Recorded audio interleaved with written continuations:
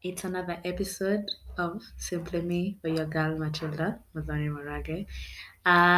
This is the second episode. The first episode was about love, and I have like a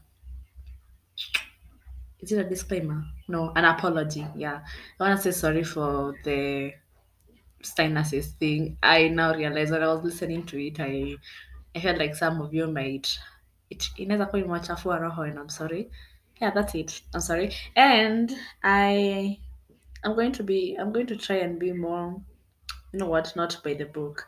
Like I won't research these things. I'll just talk about them from my mind and hope you like listening to my mind rant. Yeah. So today's episode is about my first heartbreak. Yeah. So, I don't know. I don't know. Do I tell you about this? Is he gonna hear possibility ya kusikia hii podcast nikazira, and I won't use his name, so I'm just going to like give the version of my heartbreak from my story, from my end. And if it's not okay from his end, I'm sorry, but then this is my podcast. Yeah, yeah, that's the only reason. Am I coming out passive aggressive? I hope not. God, I'm telling you, I talk to myself a lot in my head. Anyway, my first heartbreak. But then the thing is, I'm always such a TMI person, so I feel like I've told so many people about my first heartbreak, so it's not even gonna be like that interesting. Oh my god, sinanga siri. Unaonanga, you usually see that nini, what is it called? That meme yenye mtu anasema when you want to be mysterious but then you just can't shut up. Yep. Nakwanga tu. I'd be mysterious for 2 seconds and then I'd be like, me, I want to talk to you. Me, I want to tell you my life story. Please be my therapy. Anyway, so, okay. My first heartbreak. Okay, so it wasn't even like that long ago. It was when? About 2020 or 2020. So during Corona. Ah, ah, ah. Unajua sasa nafikiria. I'll just say like the inaitwaje? Censored. The censored nini itaje, the censored story. I won't tell you like the neat beats, the ins and outs. So it's gonna be like a short story. It's gonna be like 10 no, it's no, I've remembered the point of this story time. It's for the episode, and the episode's title is when was your first breakup, what did you do. Let me see. And when was the your first heartbreak? What led to it, and how you dealt with it? How you dealt with it. So yeah, that's the title. My first heartbreak, how I dealt with it, and how I found out. You guys. So it was 2020. And I was on Tinder. I'm telling you, most of the guys I date from Tinder and Bumble, I am a dating app queen. I don't know. I don't like meeting people outside because the places I even go, there are no boys. And I don't know. I like spicing up my love life. But be safe. Be safe. Don't go to a guy's house. Don't even ask him to your house for the first time. He might kill you there. Ama you might kill him there. I don't know. As in, just be safe out here and use condoms 24/7. Protection is key. Anyway, I digress. Sasa, kwa 2020, sika so weird kusema hii story. Ilikuwa 2020, I think March. No, Corona hit when? Yeah, I think it was March, April. So I was on Tinder, swiping, left, right. Like, kutengeneza tu talking stages za kunisukumia the dreading boredom that you would have when you're home. Anyway, so this guy, he super liked me. And I was like, okay, the first time I saw him, I was like, it's not usually what I go for guys. As in, he's very light. Okay, lighter than guys I've ever dated. And I was like, man, nikasema sikwacho yes, I tried. And he came, we talked, nini, it was so cute. And then he asked for my number, I guess. Okay, I don't remember the early stages. I don't remember the early stages per se, but I remember he used to make me very happy. Like Wow, every morning I'd text him all day with FaceTime every day. It was so cute. And then for our first date during Corona, he came to where I live and then we went, okay, where I stay, there's a dam. So we went there and had a picnic. It was so cute. I don't know. I like cute gestures like that. Like he didn't say, Ati, oh, kuna virus, I can take you out on a date. He like planned something. Hapo tu ndo mimi nikaanza tu kumkufia. Anyway, mazee aki I was really into this guy. You don't even know. My friends. Hey, mtu aniuliza hi. Mimi nasema tu, do you know my boyfriend? God, I liked having a boyfriend. It was so fun. Okay, I liked it. I liked having a boyfriend. I liked him. I loved him. And then I remember the moment, the first time he told me he loved me. He was drunk at a party, and then he was FaceTiming me. And then sijui akasema nini akaniambia, hey, fuck, akiwa tunakupendana, you're so pretty. And I was like, ati unanipenda? Yeye akasema, I'm in love with you. And I was like, huh, yeah, I remember. It was nice. Anyway, so see, honeymoon phase, dopamine, and then I think one time I had recently lost my father like the previous year, so I was going through weird mental. Sometimes I'll be okay, sometimes I'll be really sad and just want to mourn. So ikafika hiyo time, and then nikamwambia I think I need space to like figure out my mental state. And then he was like, okay, nakupea. So maybe that's like July, June. I think June, July, I don't know. I can't remember. Sasa si akasema hivyo. Mimi nikasema okay, I fixed myself and then I came back. So when I came back, he tells me. So when I text him back and say, "Hey, nimejifix, nini nini," so I'm ready. As if I hadn't even broken up. It wasn't like a space at ile he can see other people. It was just a space. Nisikuwa na text constantly because I don't feel like texting and all that. And he was okay. Not that we weren't. Not that I give him space to see other people. It was space for texting and for calling each other every day until niache feel like inani overwhelm. So let's see, akasema sawa. And so when I come back to text him, I don't even think this thing lasted 2 days. At most tuseme 3 days ama 2 days. Nilijifix haraka haraka nikarudi. And then he tells me ati hata yeye ati hata yeye he wants a mental break. Si nikasema ni sawa. Iliomba but sasa nikasema tu ni sawa. So when I said it's okay, this guy texts me jioni. He tells me, Auntie, oh Matt, uh this ex of mine has been texting me, has been calling me, telling me that they want me back. Nini. Uh, and then me, I'm like, the thing is, what pissed me off about what he told me, like when we were dating, we talked about this. I asked him when was his longest relationship. So he had a long relationship, like 3 years. Like unaona, like ukidate ukiona mtu amedate mtu 3 years, unaona mtu anajua huyo mtu like vizuri. So me, I asked him, are you 100% sure you're over this girl? She was like, yeah, it's you I want, it's you I like, and I had a, then nikamuuliza akirudi utamchukua? Akasema no. Na kani reassure, akasema no.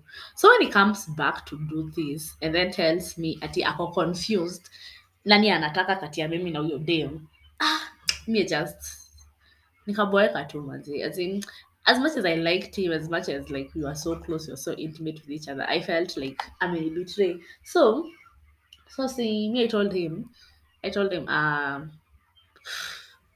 itabidi uchague mwenye unataka sasa. And then he was like, it's you I want. He didn't even last like 10 seconds. He just texted me.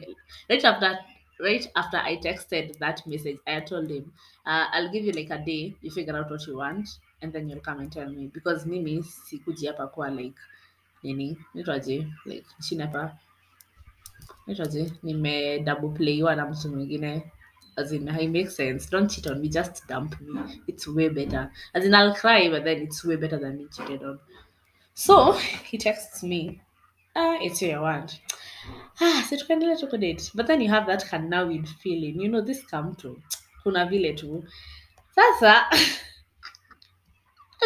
how I found out that him and I weren't compatible for each other anymore.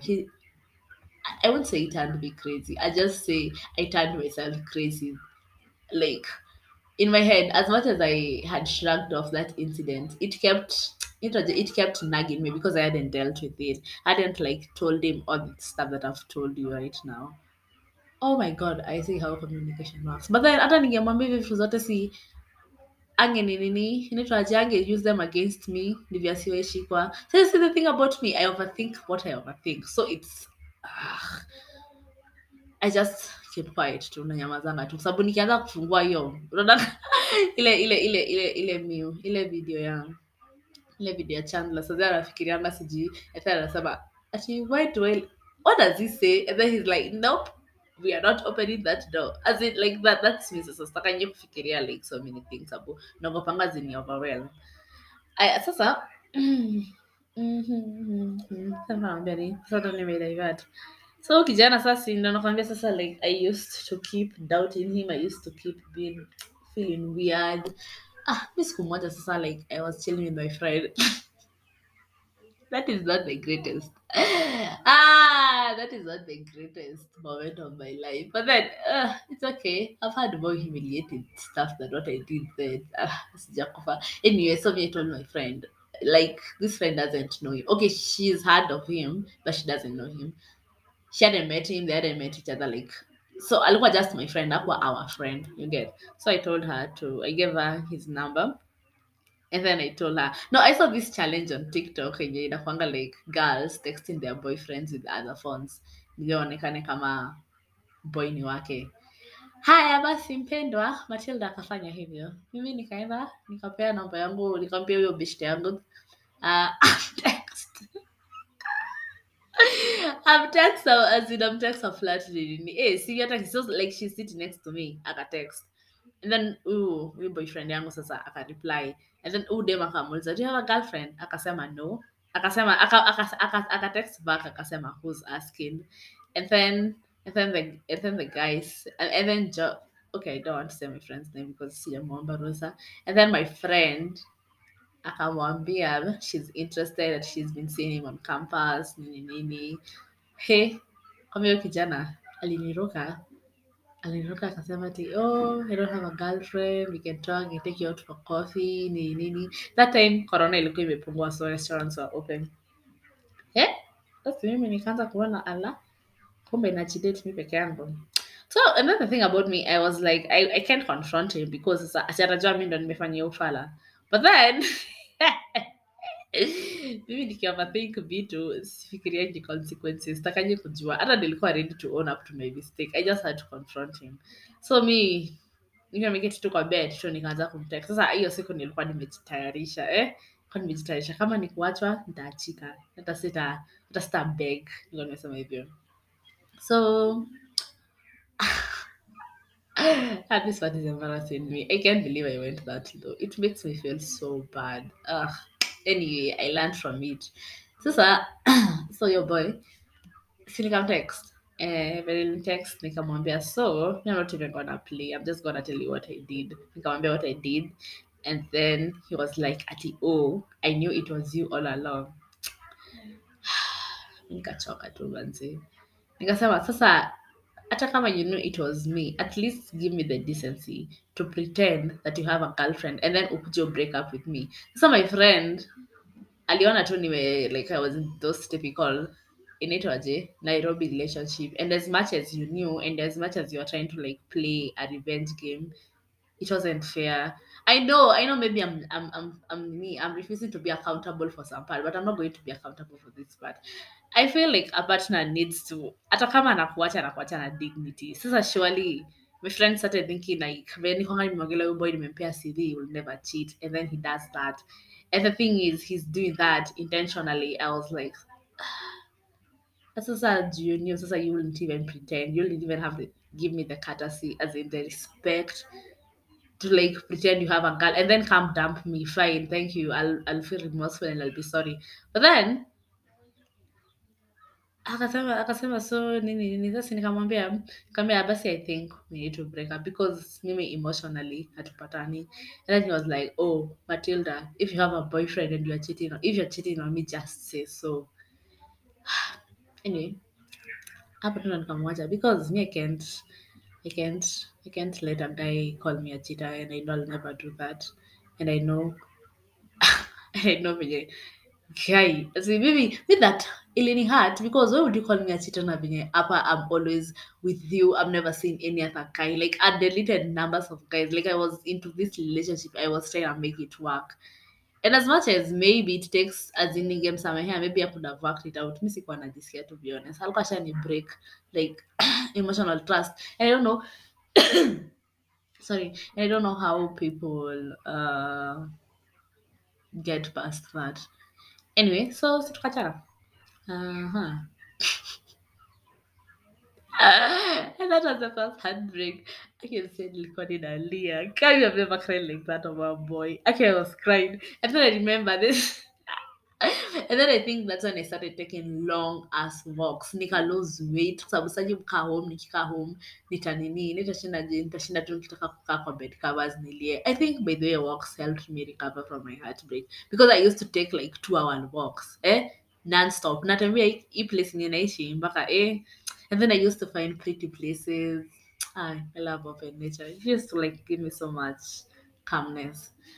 So sasa hiyo then nakumbuka siku ingine sijui mamangu alikuwa ameniambia nini, nilikuwa kitchen.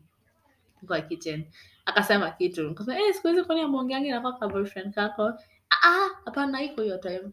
Okay, I think like we were arguing and like me and my sibling were arguing. I don't remember. And then my mom said something. I think she said something in correlation to that boy. Vitu nikaanza kulia. Akiwa mama alishtuka. Nikasema fine. Nikaenda kwa bed yangu nikalia Mungu anaanza sasa anakuja ni sasa kunibembeleza ananiambia, "Vijana watakuja mso. Relax." It was so fun for her. Yeah, I cried over him.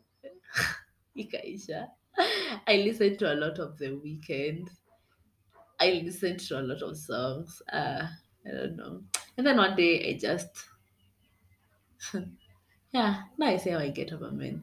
I just write them like goodbye letter. Like, like in To All the Boys I've Loved Before. The way, is she called Mary Jane? I don't know the way she's called. She's called Jane. We're talking about like the main character, the way she used to write letters to her crushes, like to set them free. So that is how I do. That's what I do at a mimi. When a boy breaks my heart, nalia, and then tunaenda nawambia tu. So siwezi kufanya mashida zangu peke yangu. Hata watu wengine wanionee huruma. Anyway, so I did that. I went and wrote an article about him and I said goodbye. Yeah, anyway, that's the end of my first heartbreak story. What I learned from it is, to be honest, there will always be better dick. If, and I know this is like, poor, like, nimesema hivyo, but it's true. Like, let me tell you, if you're a girl and and a man is not satisfying you emotionally, na inachoka hapo. If it's only for the dick, just don't think you'll never have like. If he's really good at sex, don't make him akai kama yeye ni Adonis. Like there will always be better dick. Don't be stigmatized and stay in a toxic relationship. Kata, msee, toka. There will always be better dick. Don't ever get stigmatized. Because for me, akina nilikuwa nasema sasa my part. Anyway, sasa mimi nishawaambia hiyo part. Haya, number 2. Never let a guy you're not dating or in a relationship with and you know he likes you and you've told each other like, you like each other, give you forehead kisses. No, kabisa vitu zinakutoanga sense. Unaona akili inaenda tu. Don't. Number 3, what did I learn from my heartbreak? To be honest, sioni kama kuna kitu ingine nililearn. It just made me bitter and it just made me avoid dating men because me relationships scare the hell out of me. I have PTSD and I know mine wasn't that character development yenye watu wengine wanapatanga. But still, it scared me, and I'm so scared of relationships because I'm so scared of loving as a person that much, and then he hurts me. I don't think it's fair, and I don't. So that's why I mean avoiding it. That's why I hate men who try to like make you love them and all they want is sex. As in, we are adults. You just tell me what's your end game here. It's not like you make me fall in love with you. We have sex with each other, and then I get boring for you, and then una clock out tu unaniacha hapo nikiwa ninakupenda na venye you're such an awful person. I know. That's why I hate men who are like too nice. Na ndio wenye wanashinda wakisema, "Oh, I'm so nice, I'm so nice." Sasa mbona unashinda ukiniambia? Ai, siko basi join Soviet Union ama whatever you're gonna join and go help people. You keep telling me here you're nice, you're nice, you're nice. Ah, it's so annoying. Hey, guy, now it sounds so. Let me see. What did I learn from my heartbreak? Matilda, you got to have learned something. Mm. Mi ni watu ya kuwa digmatized. Sikubali kuwa digmatized. Yeah, that's the only thing we can take from here because that relationship took way longer to end than it should have because mimi nilikuwa digmatized. And I should have broken up with him a long time ago, but then sasa it was blurring my eyes. So anyway, and then you know the thing is when an ex comes back in your life and then he does something to just prove that you are right, unakwanga sileza like wa nilikuwa najua tu you're just nini inaitwaje projecting your insecurities on me because me I knew that nigga was cheating, as in hata kama it wasn't sexually, it was emotionally. I feel like they were texting and he still liked me, but then he wasn't ready to let go of me and he was still attracted to this other person who has known him for. So he was in between like two opportunities and he was greedy and he wanted both of them. I'm telling you. That was so pathetic. Anyway, so mimi nakwambia ukidate mtu my friend. I'm not niache kwa those kind of people. I love love manzi. As in I'm not like a bitter person. I'm not saying that I'll never find love, I'll never love a man. No, I love love, I love men. I just don't like men who pretend to like something, but then it's not what they like. Just to like get into your pants. It's so shallow and it's so pathetic. Oh my god. Wow.